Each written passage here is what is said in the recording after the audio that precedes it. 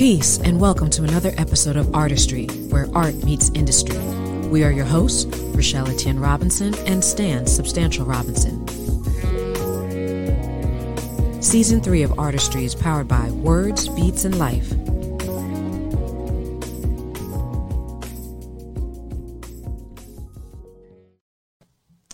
Peace, y'all. Welcome, everyone. Welcome to another episode of Artistry. We are Rochelle Etienne Robinson and Stan Substantial Robinson. We are so excited because today's guest is a first for Artistry. We have not one, but two special guests on the show today. These two ladies we've known for over 20 years. Yeah. Wow. They are artists, they are designers, and business owners. Please welcome to the show sisters Nicole and Adrienne of Feast of Burden. Yeah. Hi, ladies. Hello. Welcome to the show. We are so excited to have you guys. We go back to Pratt. You know, we're all Pratt alums. I feel like Adrienne may low-key be part of the reason we're together. I feel like she had a little something to do with that. She did. A lot. There we go. Look, claim it. She did. Yeah, claim it. She's not shy. No, I'm not. Sure, Rochelle, have Stan over for dinner. Yes. Sure. Yes, she did. And then she left me. Yes, she did. The story goes, I was going to make pasta, and, you know, the pressure was on because my sister, my Italian sister, I was like, I'm going to make pasta. And then she left me. Right. I was so nervous. She left you in capable hands. Well, clearly. But I did take a picture. I have a picture of Rochelle making pasta before I left because I knew it was going to be a magical moment. And I cherish that photo because I haven't shown anyone because the rest is history of you guys. Nice. But she was at the stove and I was like, Stan is bringing his entire crew and I'm getting out of here because I'm nervous for all of you. So I'm getting out of here. And then it happened. Oh, God. Magic. Well, you know, they always say the key to a man's heart is through his stomach. Yeah. So, And I'm still here. and he's still here. Oh, that's great. Awesome. How are y'all? How you doing? You know, we're connected, that's for sure. Yeah, we're sharing, like everything else we share, we're sharing these headphones tonight. Yep. We share business and Family, and we can't get enough of each other. Yes. Awesome. I love Well, Rochelle. it's a perfect segue because we're going to go ahead and get started. You guys are originally from Flushing, Queens, but you currently reside in California. So I want to know, as those who watch the show, we ask all of our guests, because we're still very much in COVID, and this show was birthed during COVID. Absolutely. And so how are you guys handling what I like to call the 3 Fs? You know, family, being in California, fires, and fashion. So how have you been navigating those 3 Fs in these last 2 years? It's funny you ask that because Nicole and I have for years wanted to do something together. And we could go through all of that later, how we got here. But it wasn't really until COVID hit and us being stranded at home that we really started what we do now, and really just had a lot of family time together. There was a lot of fleshing things out that we just never had that time to do. And that's how Feast of Burdens was born, mainly because of COVID. And it's always amazing to me just meeting anyone now that's not in LA. LA, we are masked. We are still, it is as if the last 2 years never happened. Right. And we see people from New York and they haven't worn masks in months. And we're like, oh no, still it's all day. Yeah. Where even tonight we were saying how, we can't go to a restaurant with the kids because of COVID. That's right. Still on our minds here. So we live in, different world with just having little ones at home and starting a business during a time where it's scary. And, we're coming through. Yeah, I think, when we actually had the idea for Feast of Burdens 5 years ago. Mm-hmm. So we had to, and we didn't do anything with it. We were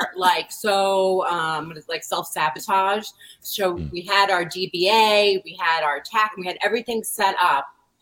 And it was only until COVID, what you were saying, but it was 5 years before that of like, maybe we should, what is blah, blah, blah. And then it was COVID that really. So every year we'd call our accountant and be like, do we owe any taxes? And like, you haven't sold anything. So we're like, oh, that's how that works. Oh, okay. You don't have to pay taxes if you're not really running a business. So that was our first business lesson. Wow. So let's take it back, to like the beginning, I guess. What was your earliest introduction to the arts? Oh, gosh. I mean, I came out of the womb. Yes. So you're older. You go for it. I'm going to answer. There's a lot of ways, but I will say my mother used to say that Adrienne, as a child, would make dresses out of towels when she got out of the bath. And do fashion she shows would like wrap herself up. I think one of the things I think about when you ask me that question is that's a shared experience. I would say the factory in Long Island City. Because art, growing up in New York, art is all around you. Art was in our family. We knew art to be painting and drawing and, going to the museums and all like the more traditional forms of art. But there was this building in the 80s in Long Island City called The Factory. And it was like this weird artist space. And I don't even know how our parents found out about it. But it was covered in like tile and pottery and mirrors. And now it would be an Instagram experience. Yeah. They would charge $50 just to and go you would inside. take a selfie. But it was like a weird art. No, weird. Just say weird. It was an artist community. Like you were like you weren't even allowed in. Yeah, I don't know how. Everything was wrong about what our parents were doing with young children. That like we were trespassing. That's exactly what we were doing. Yeah. And so okay, we were trespassing. But I think that was like my first feeling that art doesn't have to be what you think it is. It doesn't have to be a painting or a drawing. It could be a feeling or a space or a building. I think, and we talk about that place a lot. Yeah, and also the other place that was a really big part of our upbringing that like we've been going to, it's now gone, but Broadway down in Soho used to be not a safe place. Yes. And there was a phenomenal another artist community called Unique Boutique. And at Unique Boutique, you'd go in and there was an entire like t-shirt, spin art, graffiti area. And then there was a whole makeup counter. And then they had at the time vintage pieces. And it was just wild and like the music pumping. And this was when Keith Haring had his pop shop down the street and Basquiat was in the neighborhood.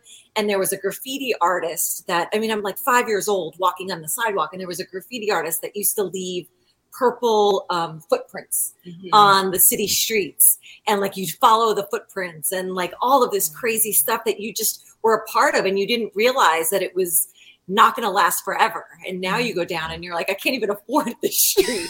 Can't even afford going to your prep. I'm like, forget it. Coffee for like $10. Sorry, I can't. But like all of those places that we took for granted as kids that we just come to like realize that was where we felt ourselves. Like we didn't feel different. We felt like we were with our people, even as young kids. That was like our first real introduction of our parents getting us out of Flushing, Queens and saying like, look what the world has. Yeah. I mean, I never had those technical skills like an artist. Like I have friends earbuds in the computer. I have friends who are amazing painters and ceramicists. And, my hand skills were not in that way. It was more, I was always more advertising and I ultimately became a creative director. But I think part of that comes from experiences as a child of seeing, of seeing it and then wanting to create it. And I just need a team to help me do it. And No, and that's important because I think a lot of folks, and this is one of the reasons why we do this show, is because to show the different types of careers that the arts have available to folks. It's not just, starving artist, painter, or sculptor, but, the arts administrator or the advertiser, the creative director. So yes, absolutely. Yeah, I feel like this show, part of what we, of course, there are so many different stories that, you know, we get to share through our friends with the different careers. So it inspiration for other artists, but also I kind of look at it like for some of our peers who maybe aren't in the arts and have children that are in the arts. A lot of times when their kids are interested in art, they think their kid is going to either draw comic books or cartoons. Yeah. So a lot of them don't understand that all of these different fields exist, these opportunities exist. So it's important getting your story and showing where it begun too, like these things that we experience and just kind of take for granted, end up moving us to, you know, do amazing things like what you all are doing. So, you know, it's important. Yeah. What would you all say do you enjoy most when you think of throughout your careers? And not to say that you're done, but throughout your careers, what have been some of the biggest awards and challenges? Would you like me to go first? No, I can. All right, go ahead. So I think one of my biggest rewards was I've been in the fashion industry for almost 20 years. When Rochelle and I graduated, I said, you will not see me on Fifth Avenue. I am not I cannot do this. It's not for me. The environment, the people, I just was like, forget it. So moved to California thinking, all right, I'm going to go into costuming. It's going to be so easy. Just get right in there. And I moved here. Nicole and I moved here in 2003, not realizing that it's another hard industry to break. Just show up and like either get discovered in the supermarket or I'll just get a job. Like no big deal. Not that easy. And I finally answered a blind ad back in 2003, did not know the company, had no idea. They were just looking for an assistant designer. Took the job. Over 19 years later, I'm still there. But I love it. It's my job. It's great. I love what I do. But my biggest reward came when Nicole and I started this. There's something about owning something. And gosh, it's about owning something. And we believed in this. This is not something that we just came up one night and said, this is what we want to do. We've flushed this idea out in so many different ways. Nicole and I started back in 2014, a dinner party experience. It was a supper party that happened once a month, and it was based on Bon Appetit magazine. And we were like, you know what, if you're getting the magazine, great, because you get the magazine and you don't make anything. So this dinner helped everyone get the magazine. Everyone had to bring a dish to the party, and we would all talk like what, you know, all the good things that we got from the recipe. All like they want us to get ramps. Ramps are onions that come out like once a year or like possible for a day. If you like close your eyes and go in the garden and you find it. And like the magazine comes out in October where ramps are not in season. So like things like that, we'd all joke about like what were your, what were your difficulties? What was the good stuff? And we'd all have a great dinner. And people started coming back. And month after month, they kept coming in. When we started to be like, okay, we're going to take a month off, people were like, oh no. And we're like, oh yes, this is hard. Like having you all over, because we wanted to give people the experience. So we would set the table. If you had a night off and you were coming to spend it with us, we wanted you to, if you had to get a babysitter or you just had to plan your schedule, we wanted to make it an experience that you were really, you know, putting on your calendar. So we would do that, and then COVID hit. But when COVID hit, some things happened with Bon Appetit magazine that we did not support. And we really had to say to ourselves, we appreciated our time with the magazine and the things that we've heard. We're not employees. We don't know. It's what we hear, and what we hear, we don't stand for. So we decided to cut free from that. But we realized our love of entertaining and our love of food. We're not chefs. We're not, you know, we don't put us in it. That's why I left when Rochelle was boiling water. I was like, I'm out. That is not my forte. As much as I love it, I love the experience. I love you coming to our house. If you are coming to our house, we want you to feel welcome. We want you to enjoy your meal. We want you to have a night that you'll talk about and look forward to coming back and seeing us. And we took all aspects of everything that we do, from fashion to manufacturing to the artistry to if you're coming over, are you going to be on a linen tablecloth? Yes, that's beautiful. But really, somebody's got to wash that after, and you got to get it dry cleaned, and can't do that. So we really took time into picking our prints that we wanted and touching and feeling the fabric, because you're sitting at the table all night. How many times are you like not touching what's on your lap? So we did a lot of research and ate a lot of food during COVID, and that's where so that's my reward, is this one.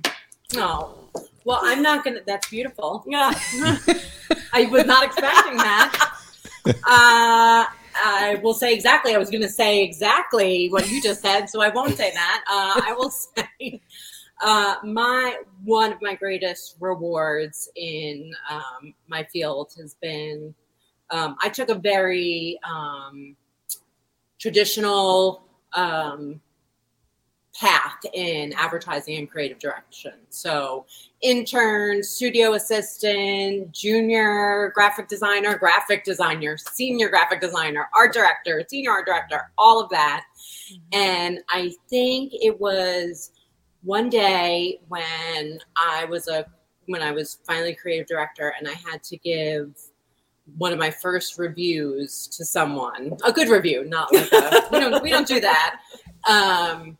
And I found myself saying something that one of my mentors had said to me, which is, when you're a creative director, you need to let go of your ego, because it is not about you. When you were a younger designer, the creative directors came to you for your ideas and your passion. As a creative director, you have to let it be about your team and take the suggestions of your younger artists that are, giving. That's what we hired them for, and to not make it be, I'm going to choose the font, the this, the that. That's not the trajectory of a good creative director. So I think that was a big reward for me, because I actually felt something in me shift, like, I've learned this lesson that my mentors before me have said, and I maybe, didn't want to hear it then, but I got it. So that has helped me work with me. Every idea. Nicole, what do you think about this? No, we said yes and. What did I say earlier? Yes. We said yes and. Like working together though, and as sisters, I mean, we have ideas at 2-3 in the morning, or like while she's dropping her kids off, or I'm dropping my son off. Like, it's like, what do you think about? Like, I have a mind blowing idea. What do you think about this? And she's like, okay. And then like later, I'll just send more little tidbits. And then I love it when she says, "This is my favorite." She's going to say, "We don't say this," but I know what you're going to say. I agree. Yeah. Yes, she'll say, "No, I don't like that." And then 2 days later, she sends me, "I had a great idea. What if we did this?" And you're like, scroll back. It's a little different. It's always a little different than what you said. Always a little, but the same. Even with the dinner party, she's like, no, I don't like that idea. And then she inherited all of Mom's Bon Appetit magazines. And she's like, shit, I got to use these. So, I mean, but it takes time, but it works. It works. Yes. And we also said in the beginning that if there's any sort of real strife between us, like, real fight, not I don't like this pattern, whatever, I'm like, I will shut this down in a hot second. It wasn't said like that. It's like, if this ever happens and then it's shut down. It's like, true, okay, because I'm not, this is not, it's true. This business is not more important than us. And you've read so many stories about, siblings, father-daughter, father-son, mother-daughter, any kind of business relationship in a family that has torn a family apart. Yes. Yeah. And that is not worth it to me. Like, at the end of the day, so we let it, we have bicker about artistic decisions. We've never bickered about like our core values as a company. No. Or in life. Yeah. So, but that is, I think that really needs to, when you're starting a business with somebody that you love, to lay down the groundwork, because it's going to happen. I mean, you're creating your art together, and art is passion, right? You have feeling for it no matter what it is. I mean, we've rearranged sentences for 20 minutes, or when we put together our products come with a menu that we menu just. And we got ours, and I'm so happy. Yes, so each product comes with a suggested menu just to help you, start thinking. And it's not just thrown together. Like, we sit there and we like blood orange sorbet. No, what about a Tangelo sorbet? Oh no, I want a passion fruit. I'm not making a passion fruit sorbet. She goes really deep with it. I'm like, Adrienne, these are suggestions. She's like, yeah, but if they had spicy for an appetizer, and then there's like red pepper. And I don't know if I want that color on my tablecloth. I let her do it. Now I know we need extra time to plan the pretend everything. menu. Poor Rochelle and Stan were like sending email. I'm like, I don't email. I don't luckily I had to text her the other day. I'm like, Nicole, how do I repost a post on Instagram?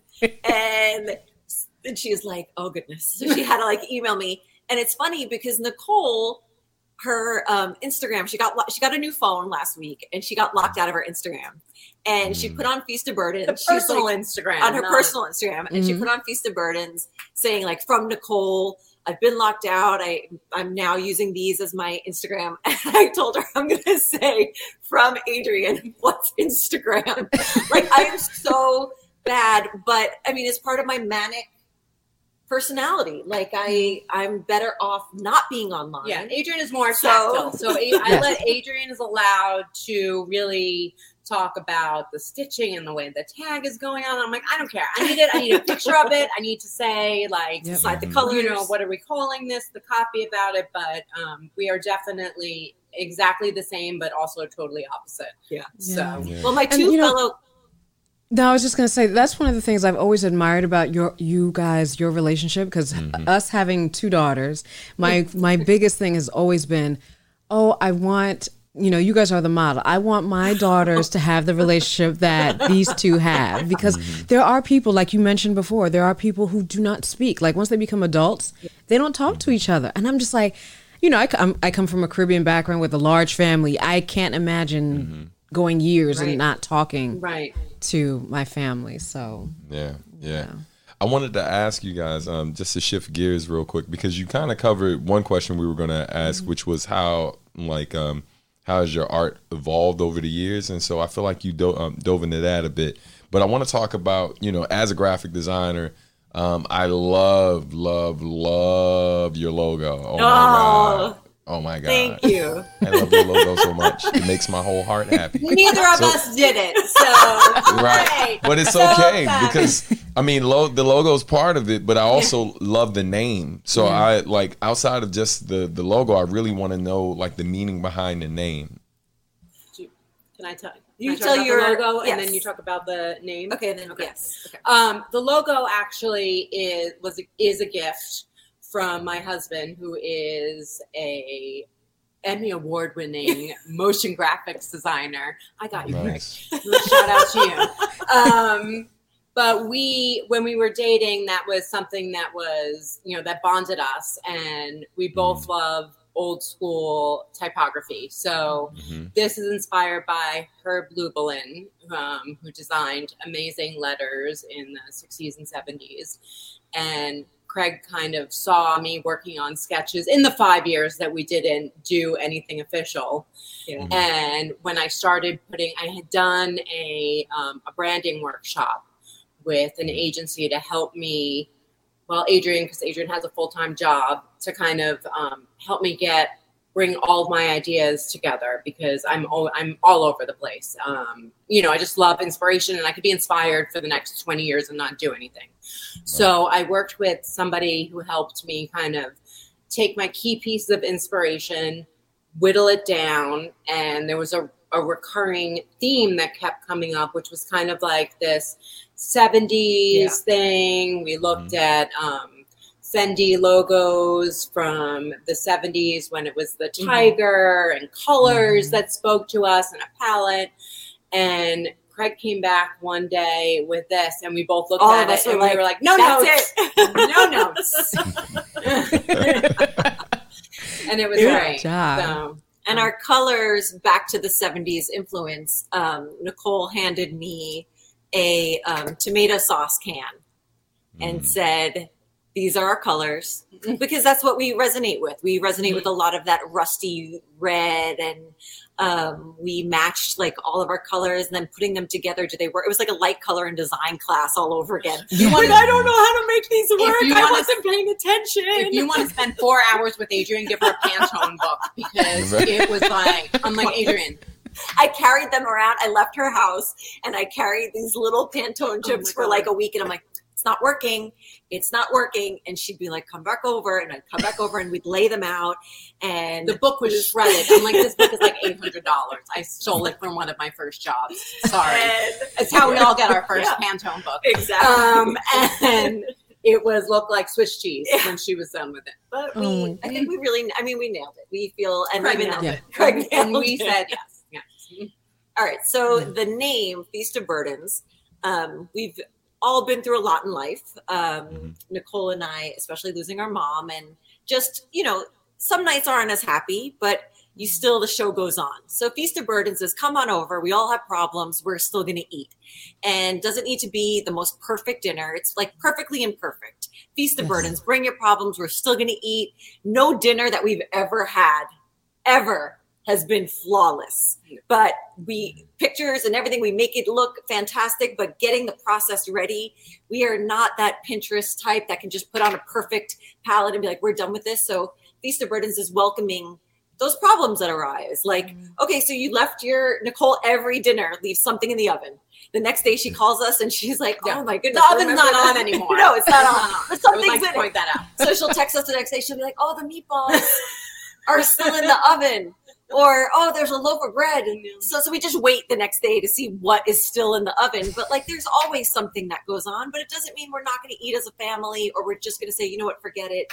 And we also don't want dinners to be too precious. Yeah. We want you to throw a tablecloth down. We want you to welcome people to sit and eat. We want you, another big thing for us is shop your house. Like even in this photo, there's things that you've never taken out of your china cabinet ever. Take it out, use it. One of the first dinners, our parents got divorced when I was 18. So Nicole was in college. And I remember our mom, she's like, Nicole's coming home from college. We're taking my wedding china out of the cabinet, and we ate on it. We would have Denim and Diamonds party, and we'd all put jewelry on and eat in the dining room, which we were never allowed to even look at. We never ate in the dining room. We never ate in the dining room unless it was like a high holy holiday. So we'd always it was this precious thing of putting a tablecloth down and serving on platters that we were never going to use. And now Nicole puts something, I'm like, oh, don't touch it. And she's like, if it breaks, it breaks. It's okay. Right. And I'm like, it's going to break. What's the difference? It's a glass, it's a platter. Would you rather that we never use it? And you're getting better. I am getting better. I'm getting much better. But, you have to eat dinner 365 days a year. Yeah.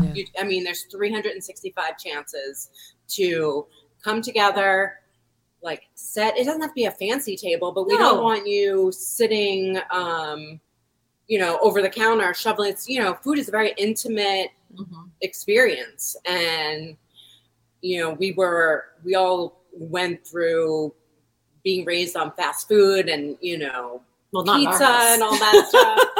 Well, we went to college. Allowed. Well, raised. We were, we're functioning people in the world. It's easy to just go somewhere. Yeah. So to just take, even if it's just a half an hour, put this tablecloth and down after and you put do paper it, plates on top. Yeah, paper plates. After you do it, you realize you don't have to clean the table underneath. So it's the next night you're like, oh wow, we think Nicole and I like to be what are our kids going to be like when they grow up and they go to a house and there's no cloth napkins and no tablecloth. Yeah. And they're like, oh, this is the most fun night I've ever had. They're gonna be like, this is great.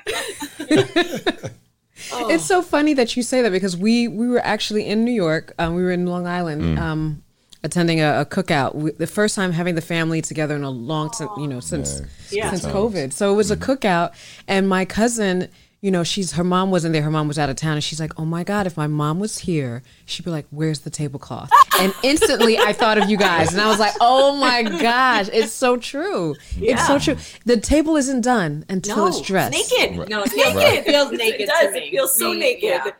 Yeah. And I mean, having 2 kids, no matter especially now with COVID, they walk in, I'm like, wash your hands, you're eating dinner, wash your hands. Yep. Even doing that, they're just kids. Like, and then they sit down. If the tablecloth, if there's no tablecloth there, like they're all over that table before we even eat. So, I feel like it's been especially good during COVID to just kind of reset. Resetting To give it some flair. Mm-hmm. Yeah. So real quick, ladies, we got to pay some bills real quick. But before I run this ad from the sponsor, several times your mom came up, and I just wanted to honor her real quick and bring her up on the screen because this picture made my heart smile. Yes, so Miss Doreen. Yeah, so it's a beautiful picture, y'all. Yeah. Thank you, guys. Thank you. Hey, Mom. Yeah, And Rochelle's wearing her polka dots And today. I'm wearing my polka dot. Doreen. Yes. Oh, love thanks it. so much. Thank you, guys. Awesome. All right, so you guys hang around for a second, and we'll be right back with more artistry. But let's go ahead and shout out our sponsor real quick. Shout out to Words, Beats, and Life. We'll be back. We got a quick word from, I want to say them, but I had a little something to do with this because I teach for them. So, so we'll be right back, folks. Peace. My name is Stan Robinson, also known as Substantial, and I teach the business of music at Words, Beats, and Life. Learning the business of music benefited me personally because it gave me more control over my career, my legacy. I basically took control of my catalog, and so most of these companies pay directly to me and my business. I make a pretty good living making music full time. So the reason why I want to impart this knowledge onto the youth, I understand the value of this information. So the freedom to be able to own your creations and basically be able to monetize that any way you see fit without asking someone's permission, that's extremely important for me to pass those gems on and give that information to other people. And that's why I'm with WBL. Be sure to enroll in my class at wblinc.org/academy. Hey. All right, folks. And we're back. So, to continue on, I know we had mentioned about your work experience. And so the two of you have worked for some notable companies, organizations. What would you say has been your most memorable? I mean, I was creative director for Fredericks of Hollywood for a while, so I would say that entire chunk was very memorable. I mean sexy times was not a boring day at that job. Or at home.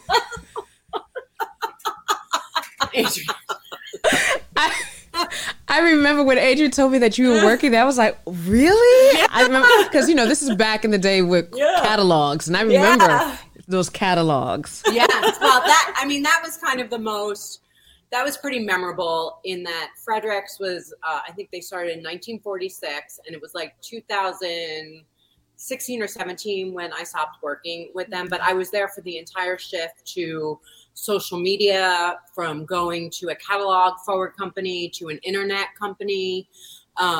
So those were really big lessons in marketing and advertising, how to shift. I mean, even when I was at Pratt,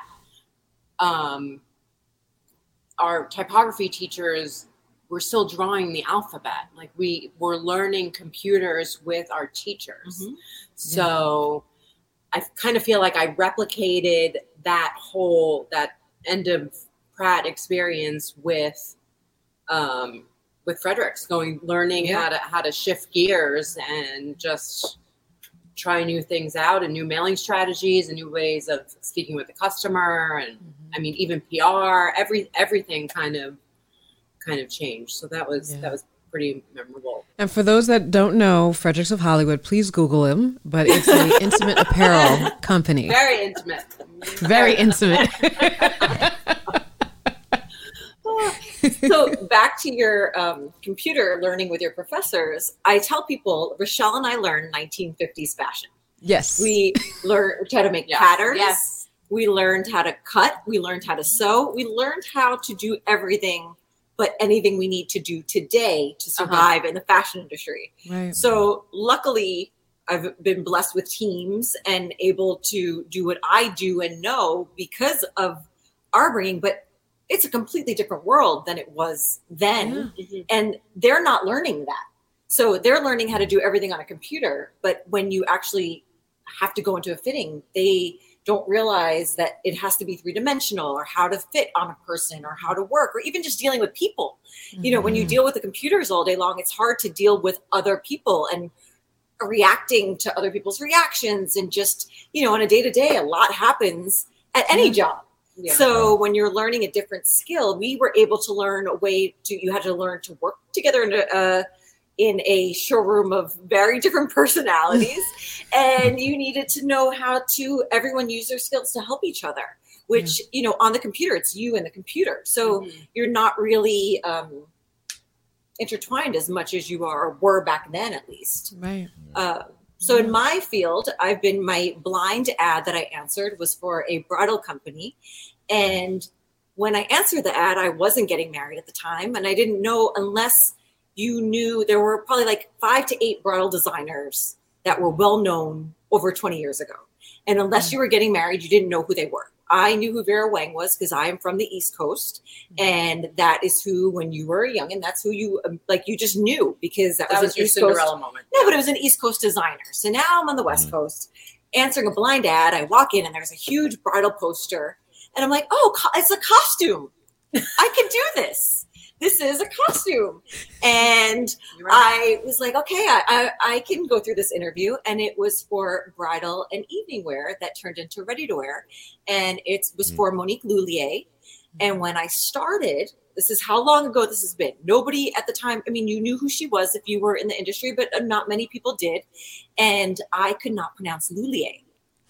And small team, starting company. And one of the front office folks said to me, she's like, you know, we're really small. You can help answer phones. And I had to say, I don't know how to pronounce the name. And she said, Lhuillier. And I was like, oh, okay, great. And there I am. Hello, good afternoon, Monique Lhuillier. And I was like, wait a second. I'm not here to do this. But I just loved it. Rolled off my tongue. It's still rolling off my tongue. But I grew with a small team. Obviously, it was very, very small. And we're still a small team inside.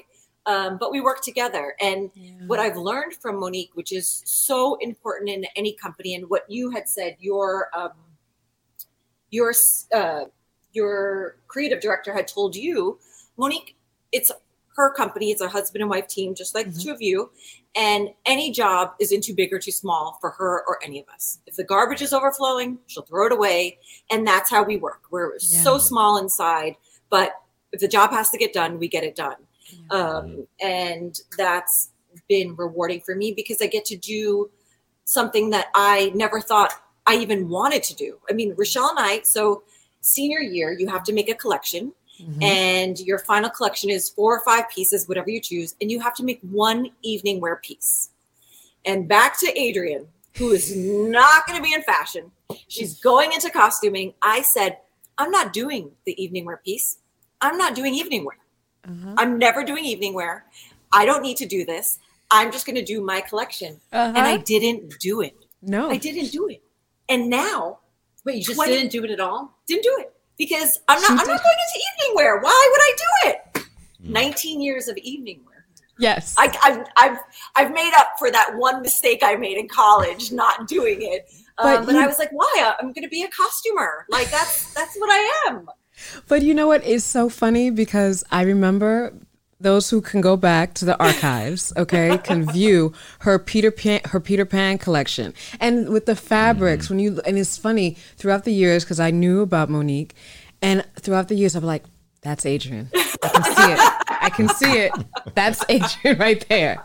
That fringe right there, yes. But one of my most amazing moments working with her was Rochelle was coming to see a show And I was leaving like the back of sweating just like I am now, do like ironing, pressing everything before a show. And Rochelle was going to critique the show. So Rochelle's going in, I'm going out, and we caught each other on the sidewalk. And it was like, what are you doing here? What are you doing here? So it was like, oh my gosh, we're grown up now. Like we're not in the Pratt cafeteria, like waving. We're like, oh my God, we're out in the world. Somebody let us out into the fashion industry, and here we are. That was awesome. Oh, those good times. Awesome. So this is originally it was just one question, but I'm gonna make it a two-parter, right? So I feel like a lot of what you just talked about, what you both have been talking about throughout, is the importance of teams and learning to work together. And of course, that's great advice. Outside of that, what other advice would you have for like emerging artists? And then, after you answer that, I'm gonna hit you with the second part, but I'm gonna bring a picture up to go along with that part. Oh gosh. Dun, dun, dun. So Nicole can think about this, because this is the most important thing for me in life, no matter what you do. Chris, my lovely husband, is like, all right, I don't have to be happy all the time, but enthusiasm. I don't care if you want to be in the office all day or not. Put on a smile. You're here with me now, and we're going to work together. So enthusiasm in no matter what you do. So when you are just starting out, if you are excited about it, if you're excited about it, I'm excited about it. If you're not excited about it, why am I going to even take notice? And you don't need to be jumping off the ceiling. You don't have to scream it out loud, but you need to have the passion and the enthusiasm for what you do to convince me to have the same. And a lot of my artist friends, I feel the same when they start talking about things that they believe in. I'm like, yes, it took somebody to be like, stop talking, girls, and do it. Because that's what we tell all of our friends. Just do it. Like the enthusiasm is so important that you're the one that has to make it yourself. So be excited about it and be passionate about it, because no one is going to do that for you. That's something that comes from within. Yeah, they're going to try and suck it from you, actually. They're going to try and squash your enthusiasm. Right. So that is good. Oh, thank you. I think that my advice is to not be so precious with your ideas in the beginning. And I think this is kind of what kind of kept us from doing anything for those 5 years. And certainly in my career, whether I'm designing something or I'm locked in this idea where, you're just like, this is it. This is the best idea. There is no changing. I mean, the prototypes that we had in the beginning, when I look at our original fabric scraps that Adrian had sent me off to a vendor to go look, and I came back and they were beautiful, but not where we are now. But I remember being like, so like hurt and like, but this is, if we do this, then I could do this and this would be the name. And this is like, I could see it in my head, everything that's coming together, and being able to let that idea go and let a new one will come. Like, you're an artist. This is not your last idea. This is not the end of the road for you, but just not being precious with it. And that, that's a tough lesson to learn, because we're taught to believe in ourselves and to stand up for ourselves and, have that passion and enthusiasm. Right. But, if you're going to be a working artist that you're trying to, turn your art into a career and money, there is going to be, you have to be able to let things go. Say, that was a great idea. I'm going to let somebody else have it. We have 10 failed business ideas in between the two of us that we had websites that we were paying websites for that we never, my husband was like, I'm not renewing this. And he likes to bring it up every now and then. He's like, what about this? It's like, bakeries and baby clothes and anything, but letting it go. And sorry, one last thing to also talk about: the four of us have been through the art school experience. We learned really, really early on in our young age the art of critique. We learned how to accept it. We learned how to give it. We learned what proper critique is and what you just don't say. And the hard part now with social media is people don't know the way to actually critique something that you're actually like. If you go on anywhere, it's like, I don't like that.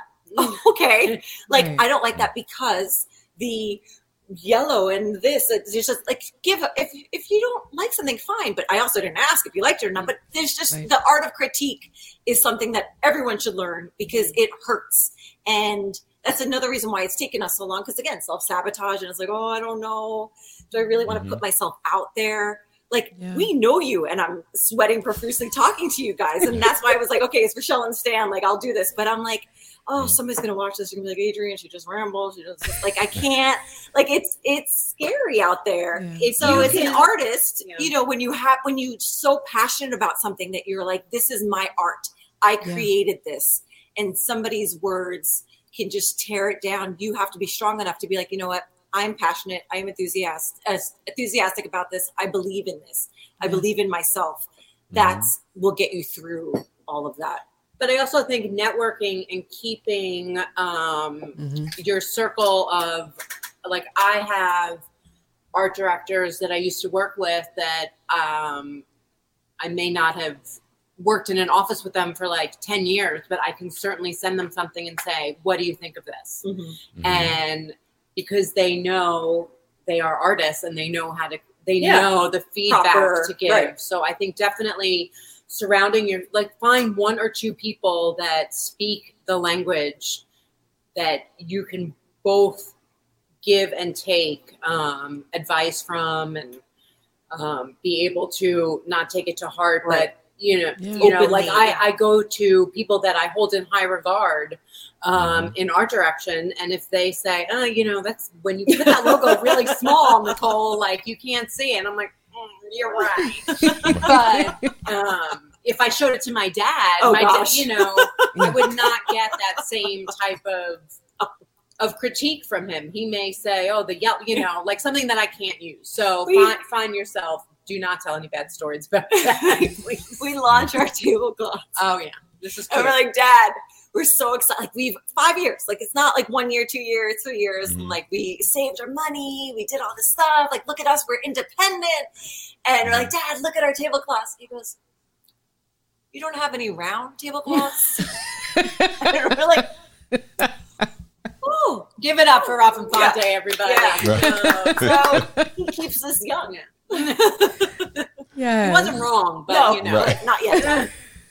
I love it. Gotta love it. So, which leads me to the second part of what I wanted to ask you. Now, like, we talked about emerging artists, right? But what would you tell these two little girls? You know, what advice would you give them? Oh, gosh. So much advice. See, look how enthusiastic I am. And Just to business. Okay. Keep it to business, Okay. not life. We'll be here. Yes, we're for talking 10 business, hours. you know. But I'm not going to get in the way. I would say when I was younger that I did not trust my artistic instincts. I maybe felt I wasn't good enough or as talented enough, or, like I said before, those skills that my fellow classmates who were better painters and drawers, and, you know, you're a kid, so there's a lot of like art contests, and somebody's picture is going up at the Queens Museum, and, you know, they won the prize and all of that, you know, I think that kind of dulled my shine a little bit and took a little bit of my self-esteem away as an artist. I think I would have done a lot more a lot earlier if I thought that what I was doing was amazing, and that there was a place for me in the art field that maybe wasn't the traditional steps that you would take. Mine is exactly the same. Mine is don't wait. Just do it. Like, you have nothing to lose. Like, I think we could have imagined what we could have done in the last 20 years together, that now, I'm happy we're doing what we're doing now, and what we fleshed out and where we got here and how we got here. But I would have done it a lot sooner if we could have. But it was just, okay, maybe not. I don't like living with regrets like No, that. I'm not. I mean, I'm not consider regretting that a it, but I would regret. say I would tell her, I would say, do not wait. Yeah. Do not, you have nothing to lose. I mean, I like to say, I like a little Instagram wisdom of don't look back. You're not going that way. I think that is, so whatever paths we took to get here, we, can only help us grow. So we're going to be the poster children for women in their 40s starting a business. Like, I think, I do think that is an important part of what we're doing is that you are not, we don't need to be retired because we still have valid ideas and things to we can't contribute. We're definitely not retiring. But there's such a youth culture right now, especially with, the way that we all communicate with each other on social media, etc. But, the confidence and just, not being put in any of those boxes that I probably was putting myself in. And I didn't even realize it when I was a kid. Yeah. Little Nicole, you're going to be okay. That's awesome. No, that's so good. I mean, that's such great advice too, because I think women, women and men of our generation, because we literally had one foot in how things were, right? And one foot in what it is now today. And so I think it's the best of both worlds, but we also have that go-getter. It's not like back in the day when we were watching TV and it was like the Golden Girls and it's like, oh, you're 50 years old and you're done for. You know what I mean? It's like, here we are in our 40s and thriving, and doing phenomenal things. And so I think it's a great position to be in, We're gonna transition a little bit, get into some fun stuff. Not that any of this wasn't fun, because it's been entertaining. It's been entertaining throughout. But I wanted to get, because I know you guys love parties and love dinner parties, and I wanted to know, what is your favorite occasion or holiday?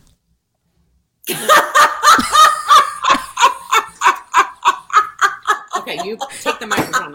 I'll just say why Adrian is laughing. We do a quiz with the kids where they do like a Q&A on your birthday. And my daughter wrote up a whole quiz.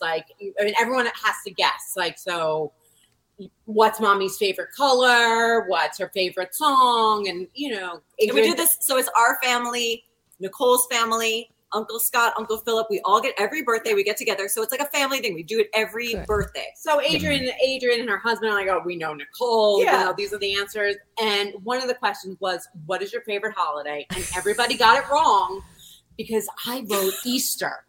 And it is not my favorite holiday. And I have never expressed, I don't know ever. So now the family joke is that Nicole's favorite holiday is Easter. I mean, I love it, but it's not my favorite. So her birthday's in February.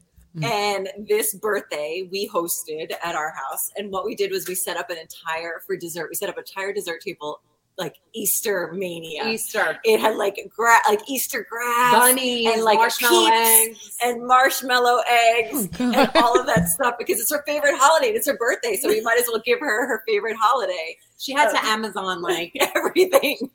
All of February. this Easter candy. Not out because there was no Easter candy. And she's like, I hope you enjoy those marshmallow eggs. It's like a box. So you can't buy 5. So I left her with a huge I'm sorry, box. what was the question? Our favorite holiday?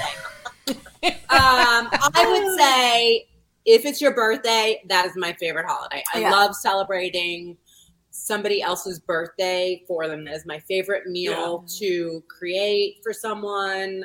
Like, you tell me what you like, and we will take it and run with it. You like Rochelle's pasta? We're gonna do a whole pasta dinner. You're gonna hate pasta. On Rochelle's 40th birthday, I sent her flowers to her old address, and whoever got them never even called the florist. No one's ever said They enjoyed it. Was celebrating her 40th birthday with a beautiful bouquet of flowers. But birthdays in this house.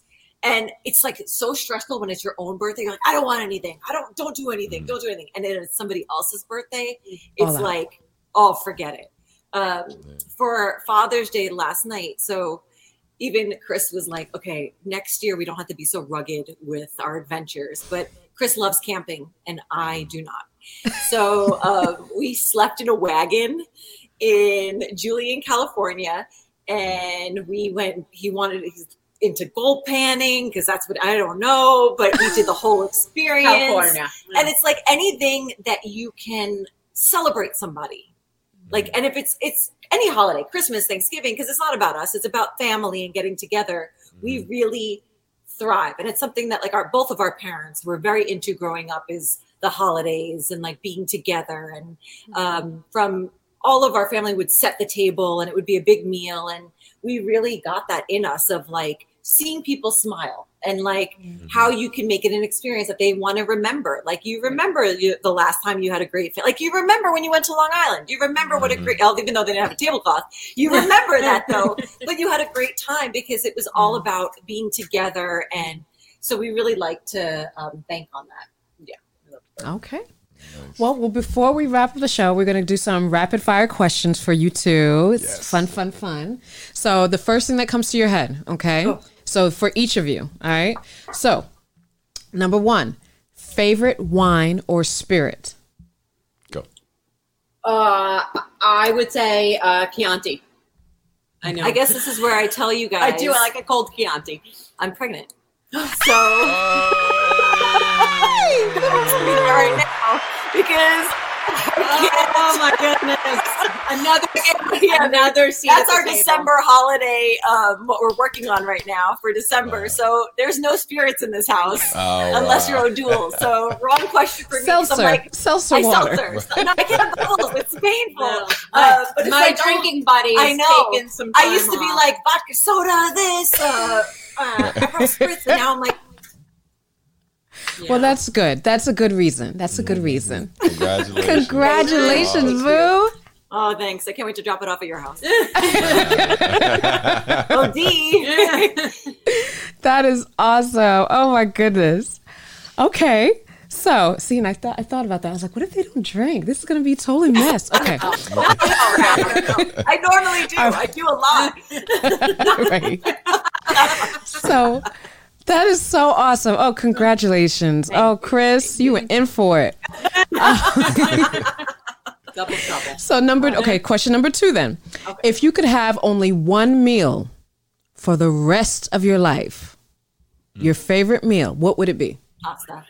I was going to say pasta too, but then I think you have to be more specific. What kind of pasta? So yeah, penne, rigatoni. You're right. I would do eggplant parmesan over pasta, which is what I order anytime we go. Yeah. So good. Sign me up. With some red sauce. Yeah, we're Italian girls. I mean, I love it. Yeah. Nice. All right, great. Number 3, favorite dessert. Cannoli. Vanilla, like boring vanilla birthday cake with chocolate icing and like rainbow sprinkles. She loves vanilla cake. I hate the vanilla most cake. like when you say happy birthday and you're 5 years old, that vanilla cake with chocolate frosting and rainbow sprinkles. They have to be the non-pearls. You do love a birthday, so at least you're consistent when we do a rapid fire. It's really, you're tracking. I like it. Okay. So number 4, favorite playlist for a dinner party. Ooh, one dinner party, I put Tribe Called Quest on, and it didn't change. It was 4 hours of Tribe Called Quest, and I was like, is anybody going to be like, all right, we've had enough Q-tip for a little bit? And, Sam would be like, yes, yes, there's never enough. Never enough Tribe. Right. So I always pick 60s soul. Oh, she does. She's like Motown every time. It's like Motown or 60s soul. It's I like, just think it is the very best soundtrack because you may not know all the songs, but those songs have created all the songs you know. Yeah. So everybody can find something in that. So that is my absolute favorite. My kids already know how to ask Alexa. the kids come over to my house and they're like, what is this on the radio? Like, yeah, they don't listen to any modern music. I love it. Something I really like it. I love it. All right, and our last one, favorite flower or centerpiece. I love weeds. If you could go outside and pick whatever's out there, like I am the worst for Chris will come back from the supermarket and it's beautiful. And I'm like, She takes the flowers out. She loves the greenery. Like, I love the greenery. Really? I love She loves a branch. branches. Oh, my gosh. she loves a branch. I do. I love a branch. I love sticks, branches. Yeah, she's leaves. very earthy. I always like to. That's a nice way of saying you're picking up branches and sticks. I love it. Mom, the gardeners come in the neighborhood. Yeah. And I'm like, Chris, can We're you having go a down dinner the party. street? And he's like, I am I've not done going and collecting from the neighbor's garden. I'm like, why? They have such a beautiful dogwood. He's like, come on. Oh my goodness. I have so I live at Mom's house now, and my mother wanted, when she was landscaping, she wanted very fragrant bushes. So she planted a lot of rosemary outside. And rosemary does so well in California. This thing is gigantic. So I love, no matter what we're doing, I like to always take a couple of sprigs and put that on the table because it's very fragrant. It's savory without being, it's not like you're putting a clove of garlic on the table. It feels like food, and I like to rub the leaves before people come in to kind of, let it naturally scent the table. So I think any flower that you add to your dinner centerpiece, put a little rosemary in it, and you'll thank me later. Nice. Awesome. Nice. Oh, well, ladies, thank you so much. Thank you This was for so much having fun. us. It was Definitely. great catching Now up get your with butts you. over to California. Yes, please come visit Yeah. us. We're We'll actually be there. coming. We're We'll coming be in there. October. Yeah, we'll be there. Yeah, we'll be there. About what in you want to October. eat afterwards. You have to put in your menu. Your menu Yes, because request. that was my next thing. I was like, we'll talk about it after the show, but we're coming in October, and we're coming for dinner. Yes. Yes. Thank you We so are much, so guys. ready. Thank you. Thank you guys so much. This was wonderful. Thank you This was all. great. Thank you to our guests. Thank you for you guys for watching. We so appreciate you. For our next guest, to keep with the theme, we are actually going to be interviewing Chef Alex for our culinary art.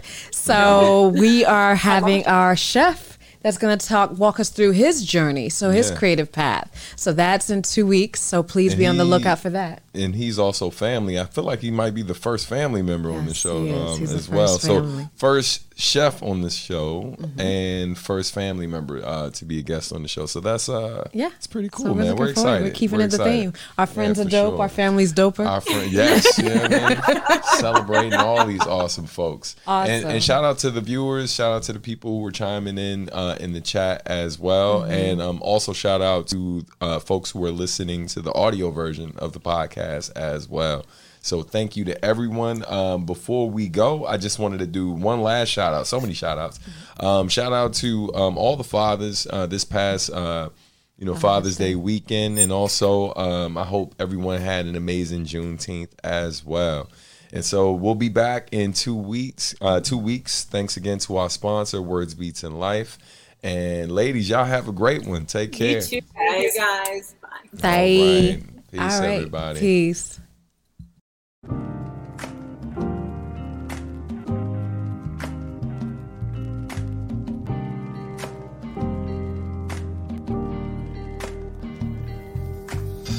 Thanks for listening to Artistry, where art meets industry. Season 3 of Artistry is sponsored by Words Beats in Life. Visit www.wblinc.org to learn more. This podcast is produced by Substantial Art and Music. For more information, please visit www.subartandmusic.com. You can also follow us on social media at Sub Art and Music. Peace.